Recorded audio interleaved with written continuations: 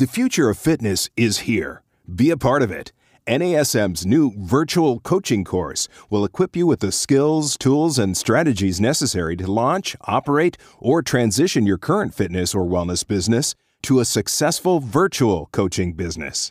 As a virtual coaching specialist, you'll open yourself up to a whole new world of opportunities, being able to help clients from around the world anywhere and anytime. It's the ultimate flexibility as a trainer, while also creating new revenue streams.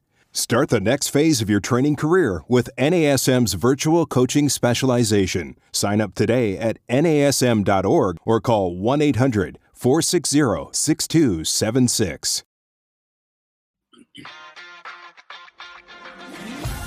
You're listening to the NASM CPT Podcast with Rick Ritchie, the official podcast of the National Academy of Sports Medicine.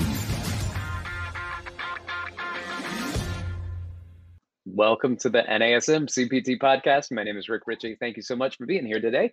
And shout out to the Weight Loss Specialist course, which goes into content about behavior change and understanding more about your client and empathy and working with them, not just prescribing exercise. And as we know, exercise isn't the best solution for weight loss. It is a supplement for weight loss. So the course, I think, is going to be an amazing course. I'm really looking forward to looking into this free mini course, The Science Behind Effective Weight Loss. You get an opportunity to check it out. I think it's a great feeder course into the Certified Nutrition Coach, which is a specialization that NASM launched about a little over a year ago, and it has been spectacular.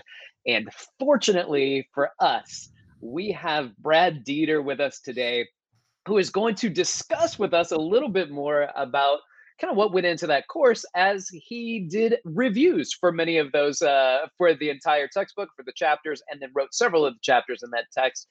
Brad Dieter, thank you so much for being with us. Welcome, and tell everybody a little bit about yourself. Yeah, thanks so much for having me on here. I think this is, maybe my second or third time on the show. Always a pleasure to be here, and always just an honor to be able to contribute anything to the NASM, family, as I like to call it at this point in my career. So yeah, my background, it's been a fun ride for me. I kind of went through formal academia, did a master's, did a PhD, did a postdoc, was a faculty scientist at an academic hospital, and then moved into more of the kind of industry entrepreneur space and own and run a health coaching company and do some biotech work, kind of on the metabolic side of things, and have been super fortunate to be able to contribute a lot to the NASM. What's the word I'm looking for? All of the education over the last few years. So I was heavily involved in the CNC program. And there's some good stories I can tell you about that process, and some pretty funny ones too. And, and the weight loss specialization that just launched, which is really cool to see that commercial kind of kick this show off. I hadn't seen that one yet, so that's pretty awesome.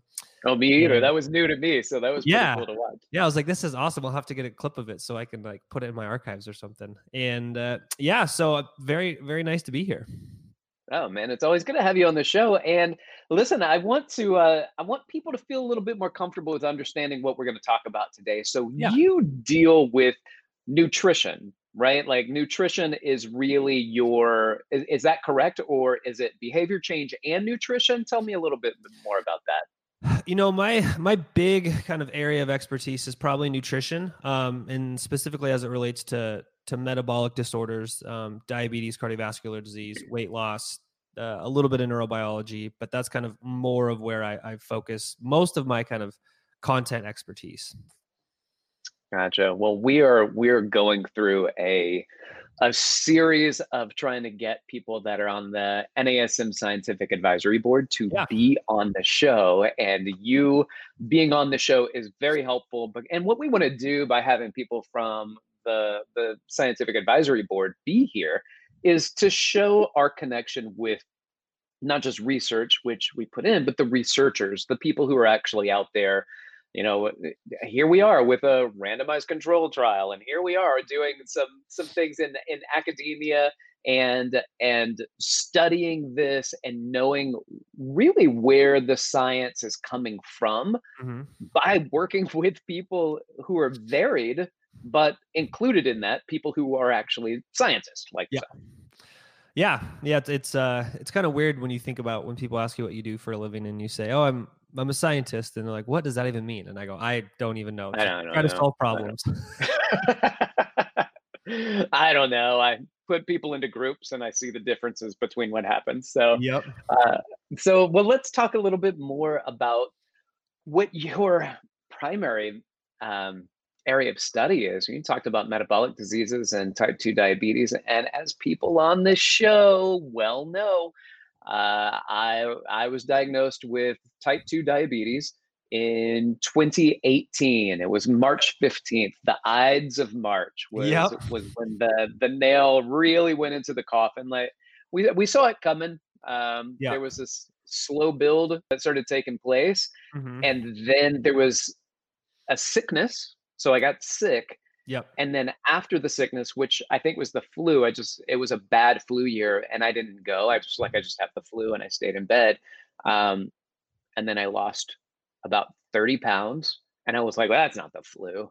And I Yeah. was going to the bathroom all the time. And then I was drinking water as if it was made out of fairy dust. Yep. It was so good. I don't even drink water that much in regular life. And I was like, I just can't get enough. Give me this water, this elixir of life. And I thought, well, maybe it's because I turned 40. Right? Yeah. Maybe these things start happening. I pee all the time because I'm 40. Yeah. Maybe I drink water suddenly because I just turned this age. And then I went to get my A1Cs and my blood sugar. My blood sugar was leading up to it. It was high, but a fasting blood sugar of 350 uh, Yeah. was really high. Yeah. And the A1C came back a few days later and it was almost 13. So some things shifted in my body. There was some serious things. And this is why it's important to me because I've been living with this progressive disease Yep. for several years now. So it's almost 2021. March is around the corner. So almost 3 years. Yeah. Um, talk to us about this, specifically type 2, about this particular pathology, and then how does that fit in with something that we hear a lot called metabolic syndrome, where we hear sometimes these two things kind of in the same conversation. Yeah, those are great questions. So I think, one of the places to start is, and you kind of hit a lot of the major points. So type 2 diabetes is, I think the first place to start is just to kind of state that it's very different than type 1. Type 1 diabetes is the disease where you have an autoimmune condition that causes your body to destroy the cells that create insulin in your body. So you have a lack of insulin. And you can control that through just insulin medication. And it's a much different disease than type 2, which is a disease of insulin resistance. So one is you don't produce insulin, and the other one is your body is not responsive to the normal effects of insulin. And generally speaking, the causes of each one are very different. Type 1 is genetic and environmental. There's a combination there that we haven't really fully understood, but there's a genetic predisposition and some environmental trigger that causes the initiation of it. Type 2 is really, for lack of a better word, is an energy overload situation. And really what happens is you accumulate too much energy in your body, generally through fat storage. There can be other things that contribute to that. You can have, some genetic predispositions. You can have, increased oxidative stress, inflammatory responses, and we can kind of come back to that a little bit and talk a little bit about your kind of history there. And all those things basically trigger insulin resistance in your body. And then that starts this kind of process of, you start storing fat in inappropriate places. You start not responding to insulin normally, your metabolism gets off, and then it just kind of continues to build and build. And it is a very progressive kind of type of disease. And then the kind of complications, the microvascular and the macrovascular complications, so small vessels and large vessels in your body and the organs associated with it, those are all start to those progressive side effects build over time. Yeah, and I think this is what we talk about as comorbidities, right? So you get these comorbidities, Yep. and sometimes people hear the word diabetes, and then they find out that diabetes is almost a feeder into these other comorbidities. It causes damage in other places. So explain what goes on there and how diabetes is really something that damages, I guess, the blood vessels, and then can lead to other these, as you mentioned, the micro and macrovascular complications. Yeah, so there's a few things that happen. One and the most obvious is when your body becomes insulin resistant, you have elevated blood glucose, and high amounts of sugar in your blood have deleterious effects on organs, on vessels, on proteins, on cells, etc. So you have increased glycation, you have increased oxidation. That's a primary one. Another one is generally you will have what we call ectopic fat accumulation. So basically, the fat that you normally store in your subcutaneous tissue, or you store in kind of storage forms in like your skeletal muscle, a little bit in your liver, you start to store more of it in places that it doesn't necessarily need to be or should be stored. And so as those accumulate, that can cause issues in things like your liver, in your heart, in your kidneys, in your fat tissue itself, in your immune system. So that's another one. Blood pressure is also a big one that changes. So generally speaking, with obesity and diabetes, you have these metabolic shifts, and those generally will affect your blood pressure. So generally it will raise your blood pressure. And we know that increased blood pressure has problems on your heart. It has problems in your lungs. It has problems in your kidneys. And then also, you've got things like strokes, and, like infarctions that can occur. So that's kind of the three main reasons why diabetes can lead to some of these kind of end organ complications or comorbidities.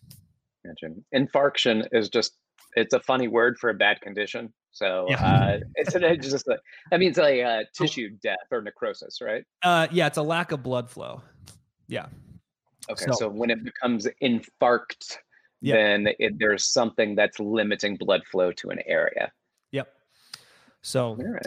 and one of the interesting things, and you kind of mentioned with your story is, and we actually see this quite a bit with current pandemic issues, right? The COVID-19 disease.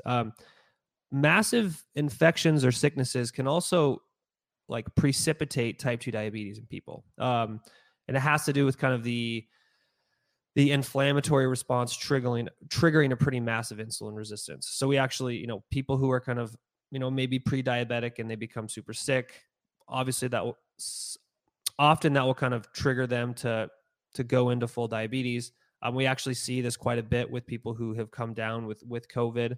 I actually have a couple clients of mine who got sick and it kind of turned their pre-diabetes into full-blown diabetes.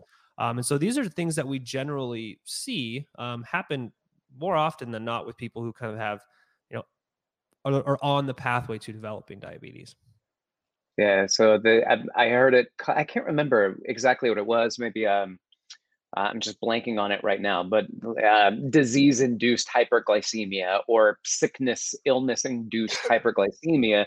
I mean, it's just a name where somebody gets sick, Yeah. and then all of a sudden their blood sugars go through the roof. It stays elevated, and then we've got kind of changes that take place in the body.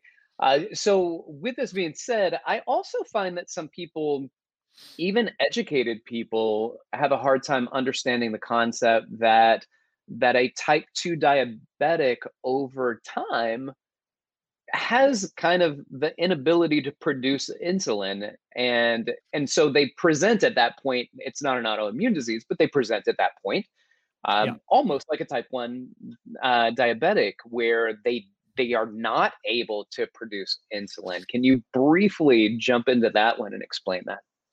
Yeah, of course. So we call that insulin dependent type 2 diabetes. And generally what happens I have a graph of this, maybe I can share it with you guys afterwards, but it's kind of the natural course or natural history of disease. for type 2 diabetes. And essentially what happens is, as your body starts to develop insulin resistance, your pancreas will start to produce more insulin to keep your blood glucose level within kind of normal ranges. And your body can keep up with that for years. So a lot of times you'll kind of have prediabetes or insulin resistance, and you won't know because your blood glucose won't be elevated. So eventually over time, your body's ability to either get an insulin signal or your pancreas is kind of maxed out its insulin production, that can't overcome the insulin resistance. So your blood glucose starts to go up. And then what happens is you start to have such high levels of blood glucose circulating all the time. You have such high levels of oxidative stress. You have kind of ectopic fat accumulation. And eventually all of those things contribute to your beta cells in your pancreas, the ones that produce insulin. They start to slowly die off. And this is like, generally it's 10, 15, 20 years within a disease. And at that point, you have all of the kind of metabolic symptoms of type 2 diabetes. So you're insulin resistant, you're hypertensive, you're hyperglycemic, you're generally hyperlipidemic. And now your body cannot produce insulin because you've kind of over time shot your insulin cells. And it's not that they get tired and they can't produce more insulin.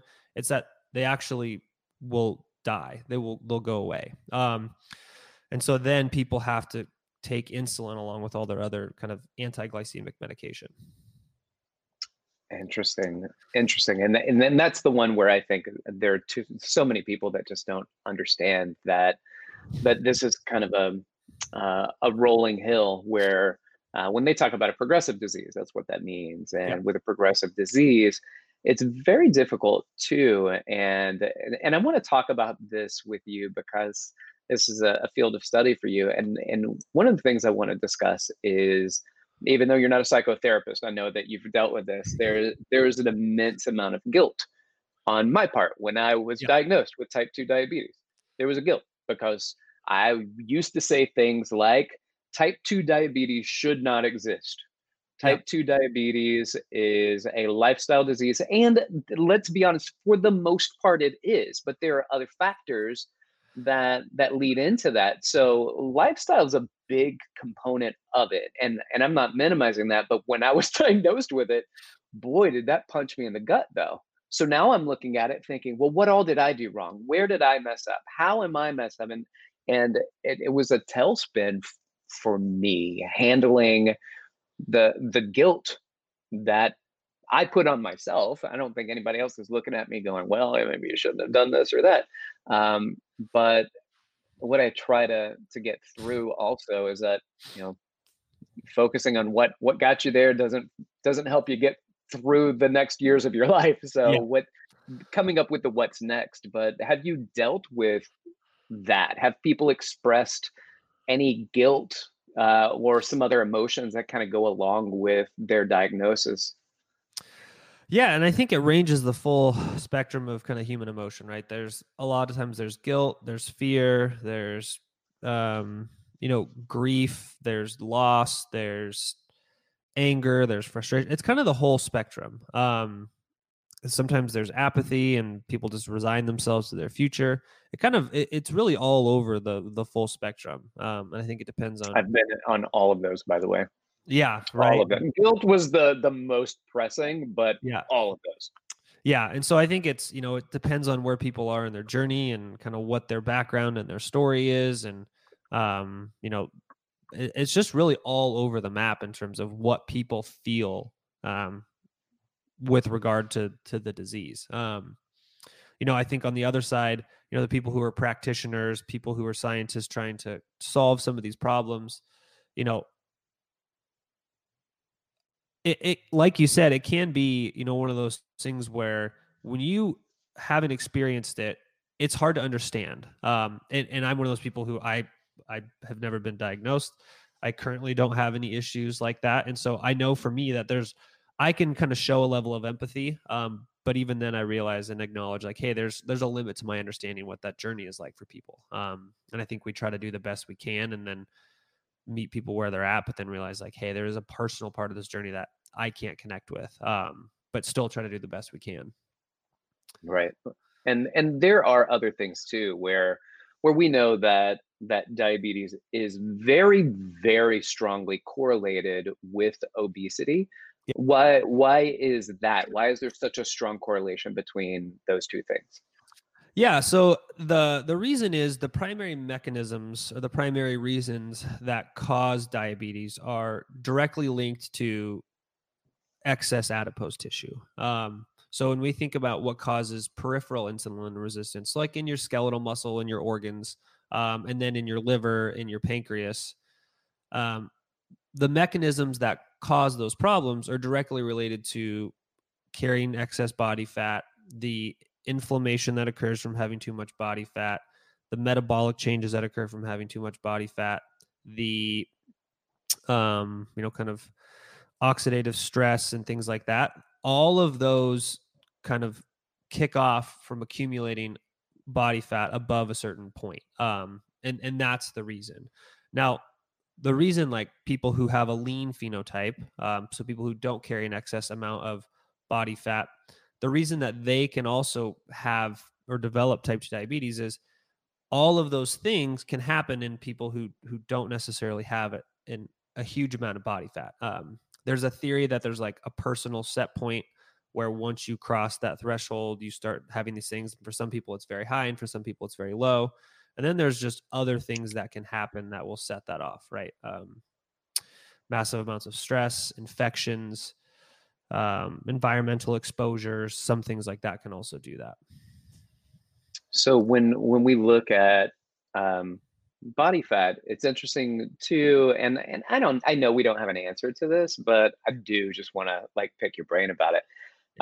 There's some people who are obese.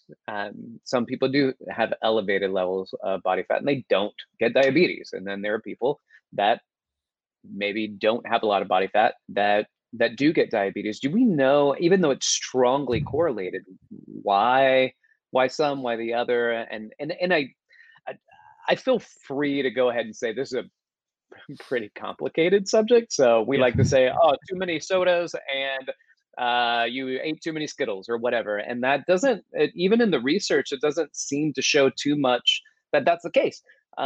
So there seems to be more to it. It's associated and there are associations, but trying to find out like what causes type 2 diabetes specifically is hard to nail down to just this thing, whatever that is.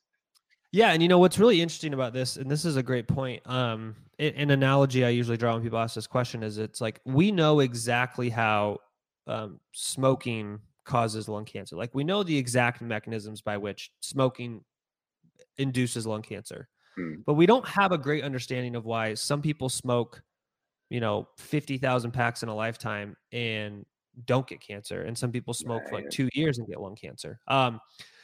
And my best read on the literature is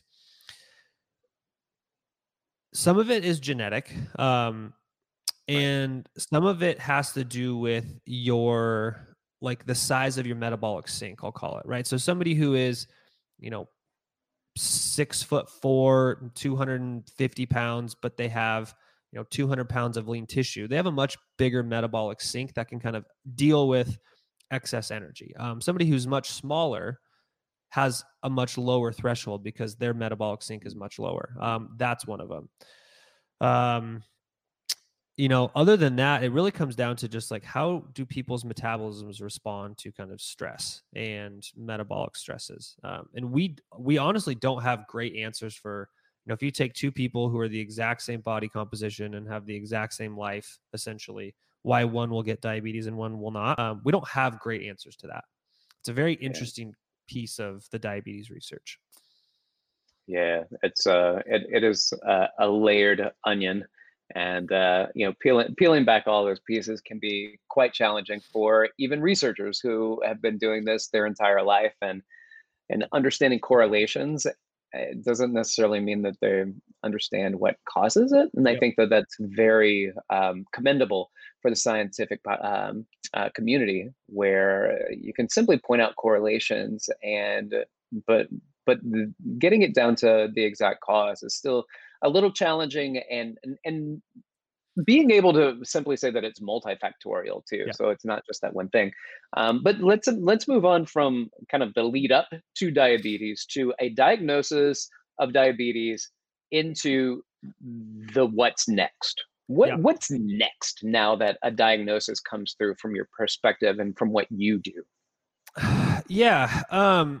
There's quite a few pieces to that. One is, I guess the first one is, just trying to understand where they are in the process, right? A lot of times people will be diagnosed and they're 15 years into the disease.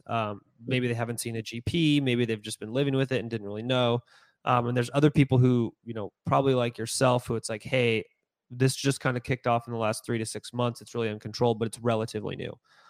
So the first part is just kind of understanding where you're at in your kind of arc of the disease. Have you had it for a long time and you're just now being diagnosed, or is it brand new? Because that will make a big difference in terms of like, what is the treatment strategy? If you're pretty early, generally speaking, some mild medication from like an endocrinologist or an internal med doc, along with lifestyle interventions, are probably the most effective, right? We know from the diabetes prevention program that lifestyle, specifically exercise, caloric restriction, weight loss, can do wonders for kind of addressing type 2 diabetes in terms of the symptomology, in terms of kind of the long-term progression. So literally diet, exercise, and maybe very mild medication really gets you most of the way to what your kind of quote unquote treatment needs to be.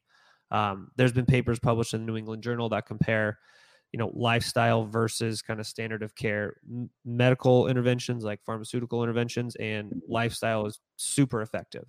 It's far more effective than just medication. So those things, right?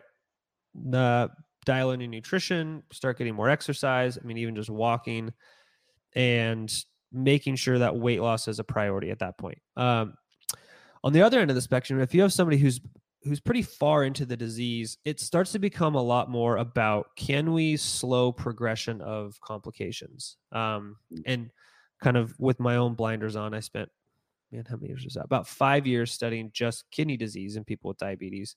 Is a lot of these end organ complications like diabetic kidney disease, diabetic cardiomyopathy, retinopathy, neuropathy, a lot of those things, it comes down to, you've got to be pretty on top of what medications, pharmacotherapy can help slow progression.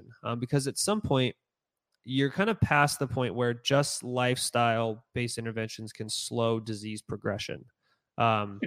That doesn't mean you shouldn't do it, because it can help, but you do need to have some sort of, physician working with you to slow the progression of those things. And that's kind of a really good place to start, is like, where are you in this process? Where do we need to go from here?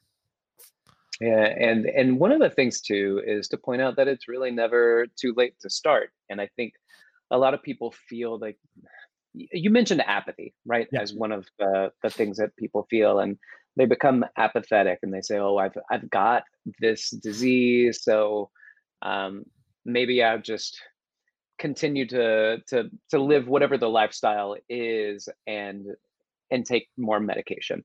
And I can understand that from my perspective too, where it was like, I love cereal, you know what I mean? Like, I just want to eat a bowl of cereal, for goodness sakes.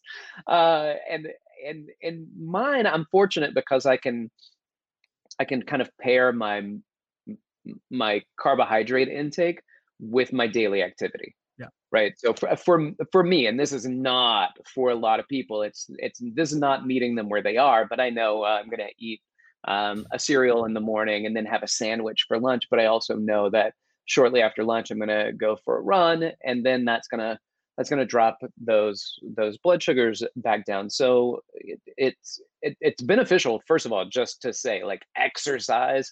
For me, how my body reacts to exercise is incredible. And across the boards in the research, we see exercise being such an incredible tool as a means of medicating people with this disease. So dietary interventions and exercise are so valuable. and they're so helpful. But I think one of the things I want to look at, well, I have a series of things, but let's triage this a little bit. Give me a little scientific understanding. So I don't need insulin if I'm doing it, or I don't need the amount of insulin that I would normally need if I'm doing exercise. So can you explain how this process of exercising actually allows for glucose uptake when Yep. normally it requires insulin to do so? Yeah, so that's a great question. And when I think about it, is probably the best way to describe it is when you're exercising, you're kind of doing a couple things. One is your body's actively utilizing the energy that's available, that's like in your body, and so you will start to shift more towards glucose metabolism. So the glucose that's in your bloodstream and in your muscle tissue will start to be used to do physical work. And so that in and of itself kind of frees up additional space in your body for glucose. I think about like an analogy you could give somebody is like, hey, if your hard drive's full and you delete some files, you can download more stuff. Okay. Right. And so that's kind of a decent analogy for what you're doing when you're exercising is you're kind of using up, you're deleting the glucose in your body so you have more room for more. That's kind of probably the most crude one. The other one is, and you mentioned it, your body can take up your peripheral tissue, so your skeletal muscle, some of your organs will actually take glucose up from the blood through two different mechanisms. One is insulin dependent. When your cells are exposed to insulin, it turns on a bunch of proteins that then pull glucose in from your blood. When you exercise, you also activate a separate set of proteins in your body that will pull in glucose that's independent of insulin. Because that way, and it makes sense if you think about it, right? When you're exercising, you're generally not consuming a lot of food while you're exercising, but your body has a need for pulling in glucose from your blood to keep moving. So your body over time has evolved to be like, hey, I can pull in glucose independent of insulin when I actually need it, when I'm actually moving around at a pretty high rate. So that's another one that is kind of an important piece. And then with those things, you've got this non-insulin dependent uptake of glucose into the body.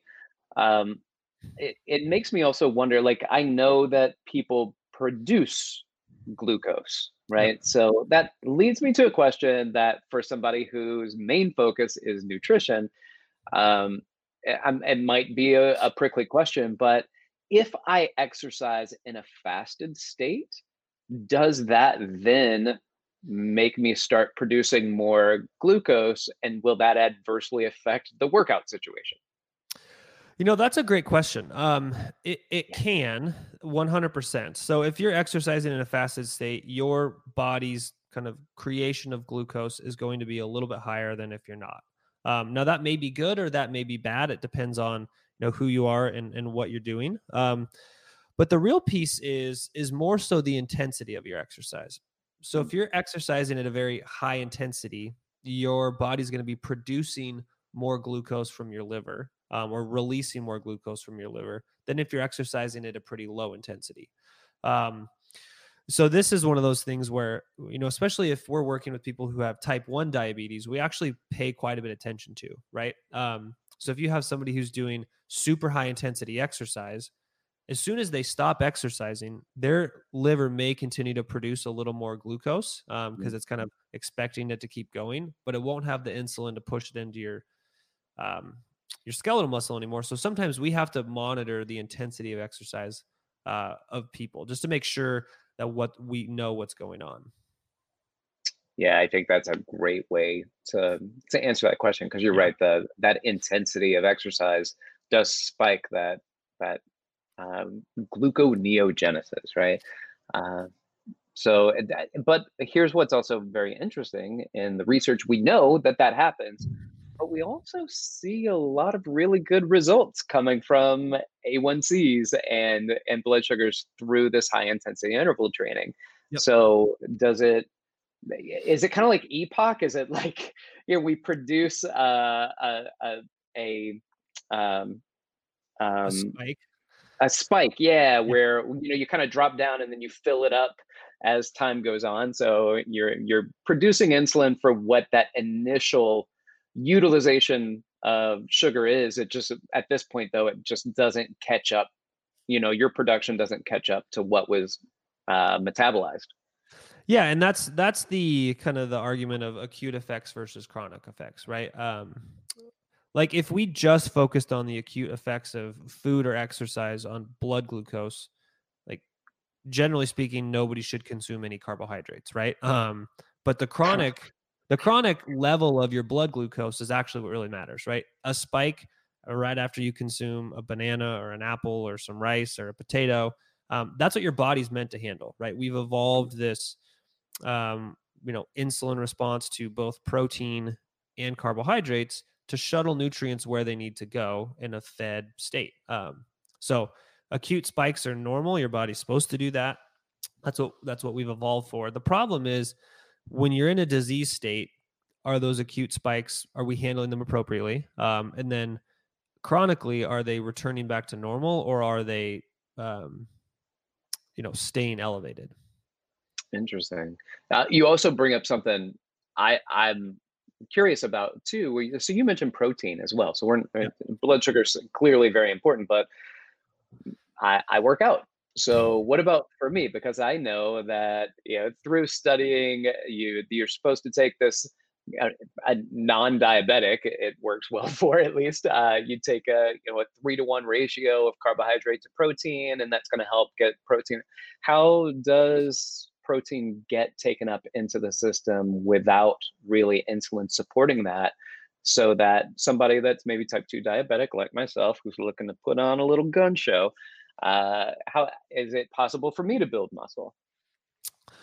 Yeah. So I guess the first place to start is, protein, when you consume it by itself, elicits an insulin response. So carbohydrates are not the only foods that elicit an insulin response. Protein does as well. So if you consume, just protein by itself, you are going to get some insulin response, and that will kind of help basically send the protein to where it needs to go in the body. Your other question about, building muscle, generally speaking, when we have people with type 2 diabetes, they don't show a massively impaired ability to build muscle tissue. And it's a little bit less related to like carbohydrate and protein metabolism specifically, as it is to, are they getting enough resistance training, and are they eating an adequate amount of calories to build muscle tissue? Generally speaking, people with type 2 diabetes, that's the case. In some people, they do have an impaired kind of muscle protein synthesis response if they're pretty far in the disease, if their insulin resistance is pretty high, those sorts of things.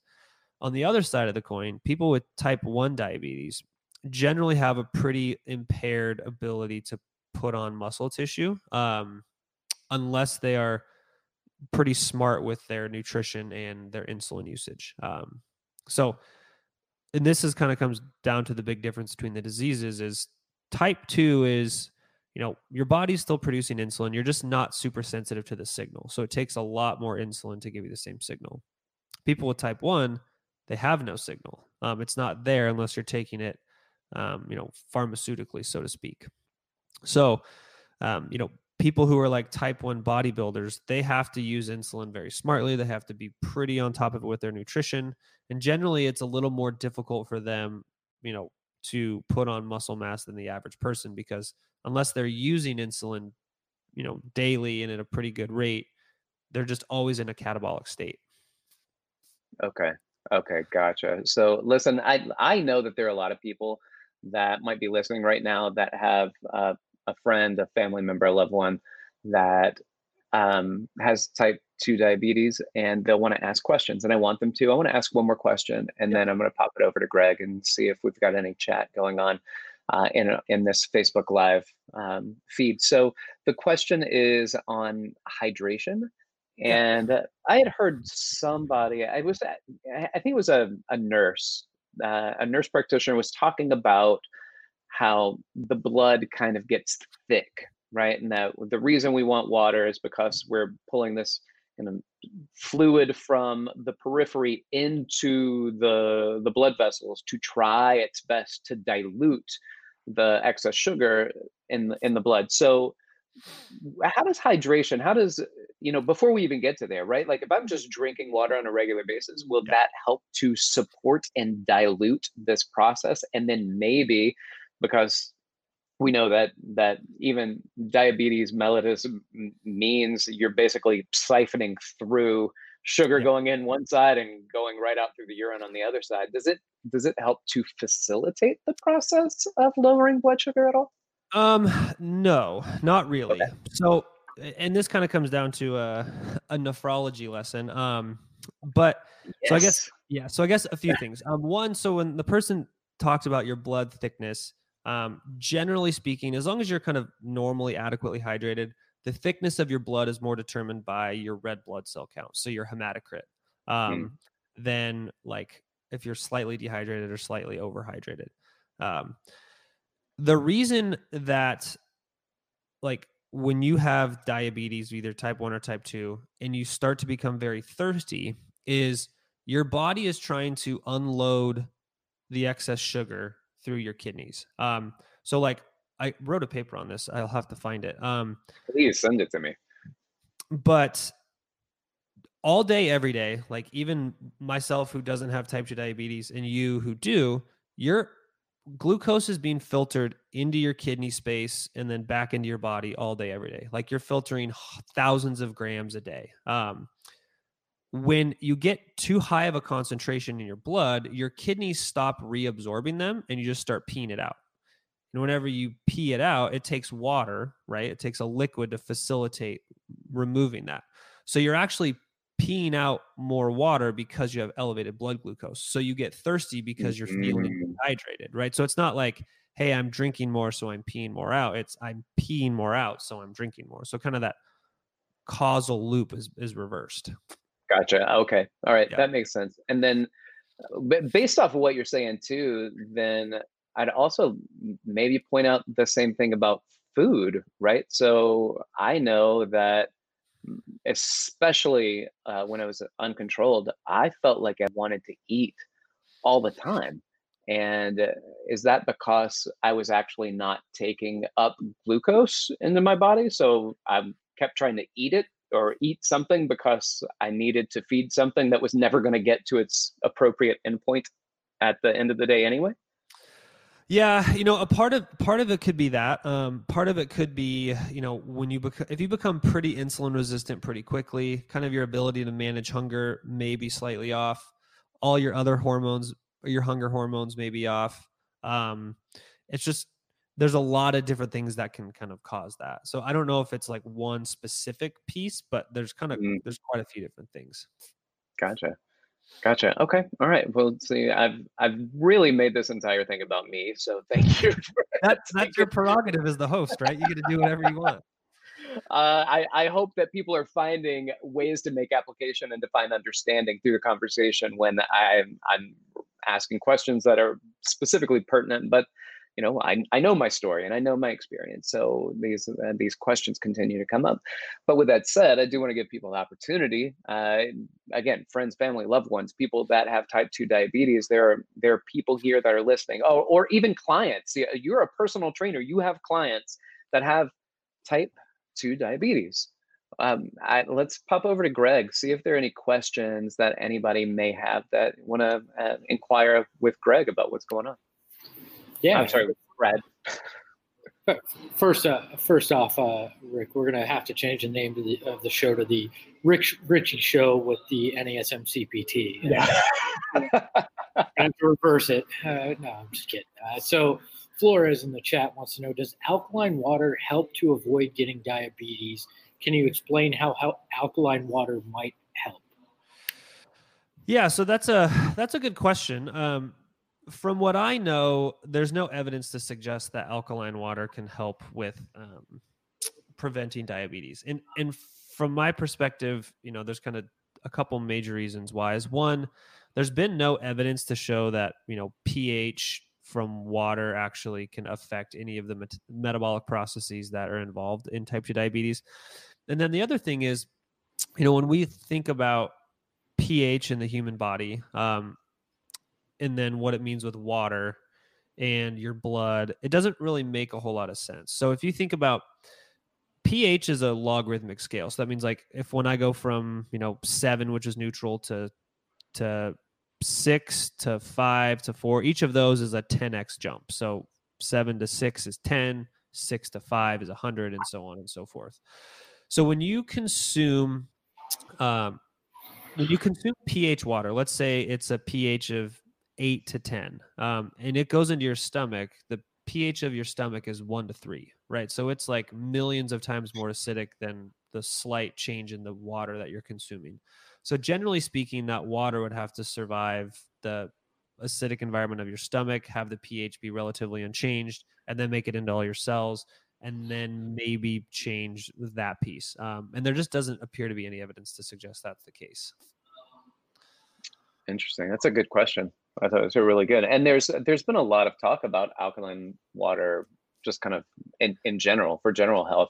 And so I think it's interesting just to address that as it comes in, right? So alkaline water does have to battle the stomach acids first. But with that said, if we have some baking soda, there's a potential that baking soda does to help buffer some of the lactic or the hydrogen responses in workouts a little bit. Does that just happen to make it past the stomach, so it lowers the pH to buffer some of that when it comes to exercise? Yeah. So what happens there is your body has a few main ways of like handling the acid-base balance. One is your kidneys, and the other major one is your blood through the sodium bicarbonate system. And so when you consume baking soda, which is sodium bicarbonate, quite a bit of it survives, and that makes it into your bloodstream. So you basically just increase the buffer capacity of your blood. Okay, gotcha. That makes sense then. All right, very good. Thank you. It's good to have smart people on the show. I'll tell you that right now. All right, Brad. So, Greg, any other questions coming through? Oh, I think Greg's got the spinning wheel of death going on right now. So I'm not sure we're going to get another question from Greg right now. However, Greg, if you can hear me in the private chat, if you want to cut and paste any questions that may have come through, so that I can pass those along, and we can get Brad to pick those up, that might be great. All right, so unfortunately for everybody else, I got to ask my questions. Yeah. So back to me. One of the things that we look at is you mentioned when here, let's talk about trainers.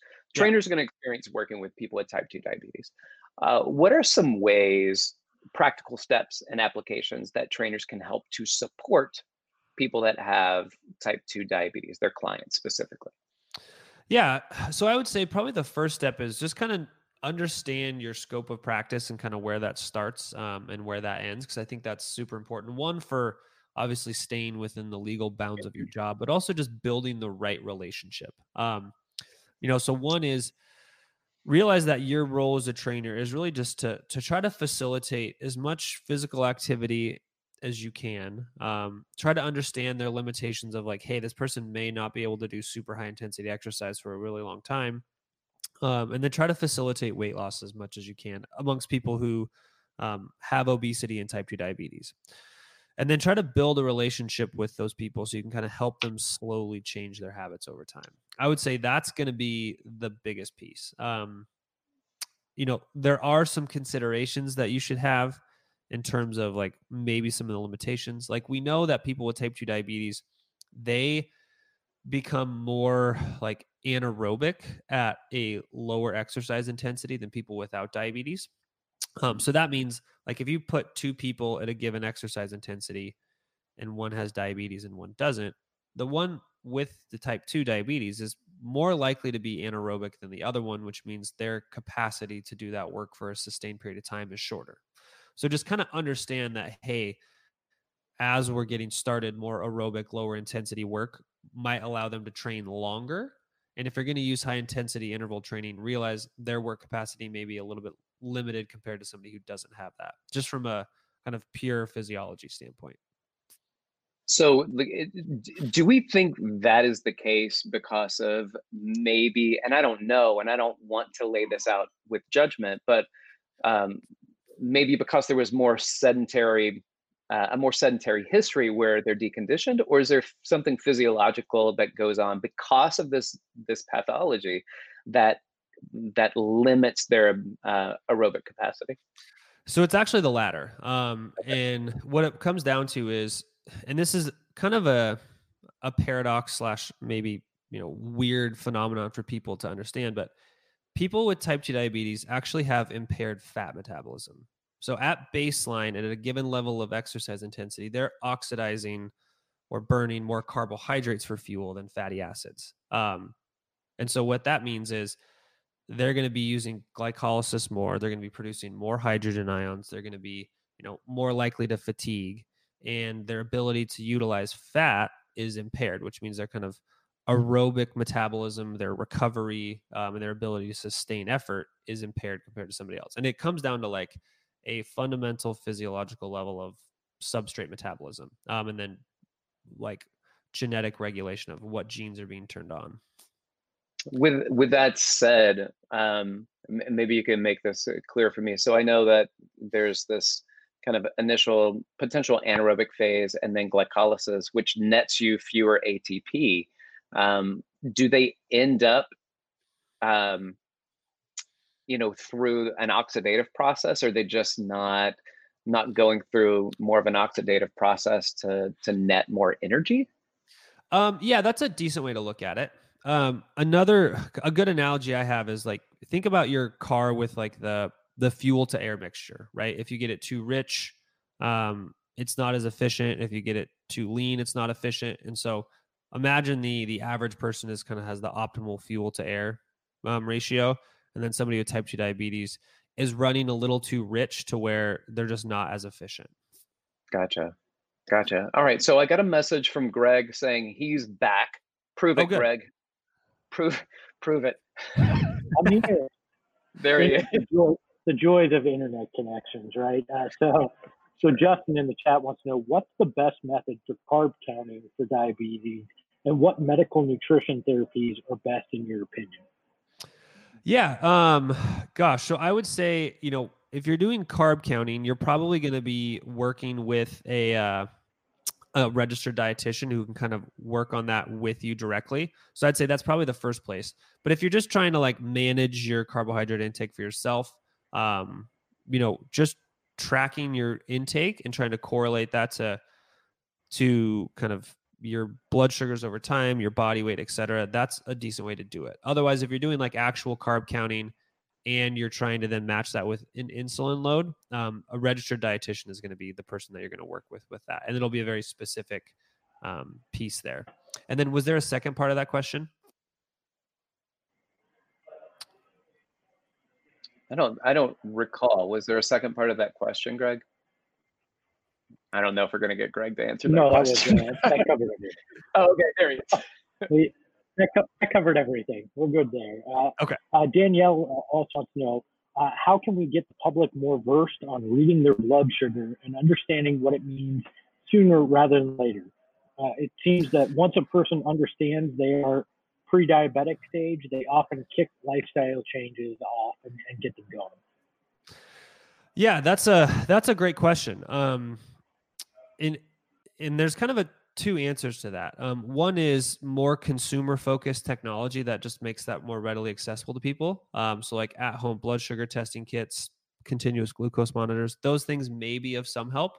But I think the other piece is putting a big emphasis in the medical community of preventative medicine. I know even myself, I'm not great about going to get annual blood work. One, I'm probably just a little bit lazy about it.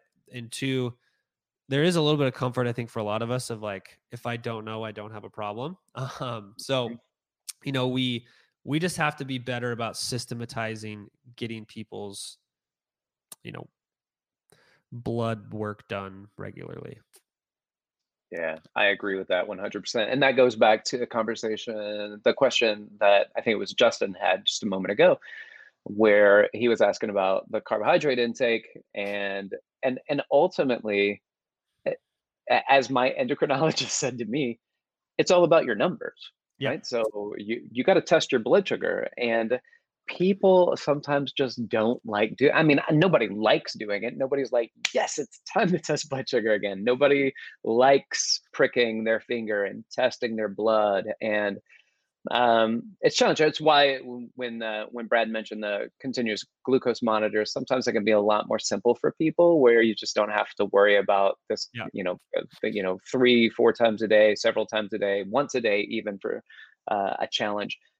In a lot of instances where you just have something on your arm, and then you wave this little thing, this reader next to it, and it tells you, and it stays on for usually about 2 weeks. Yeah.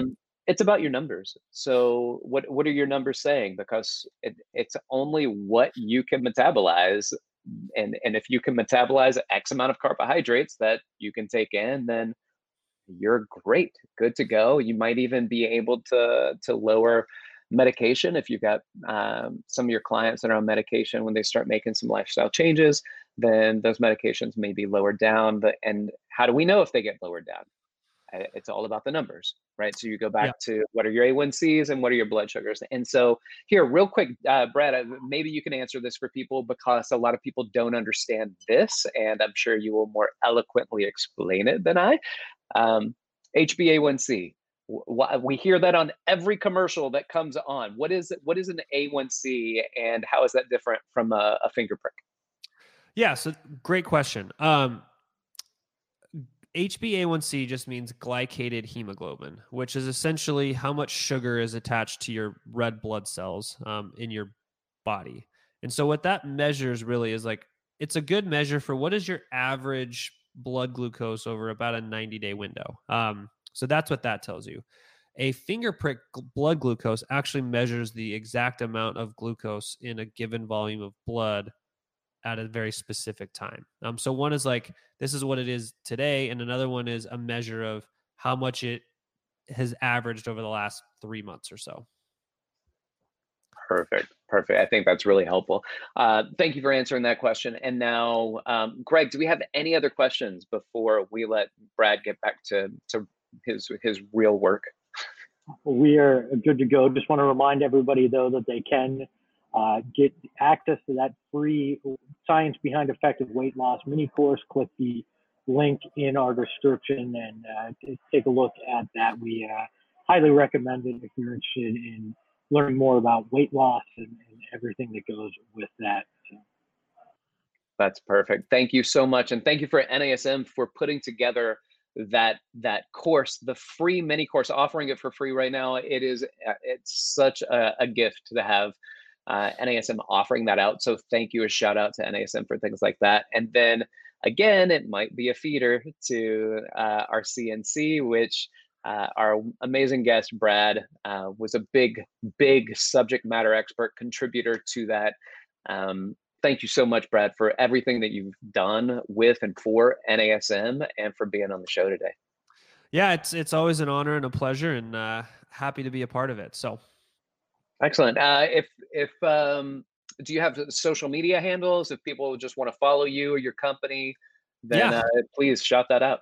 Yeah, you can find us. So our coaching company is Macros Inc. We are at macrosinc.net. You can find us. We have a free Facebook group, I think, of like 200,000 people.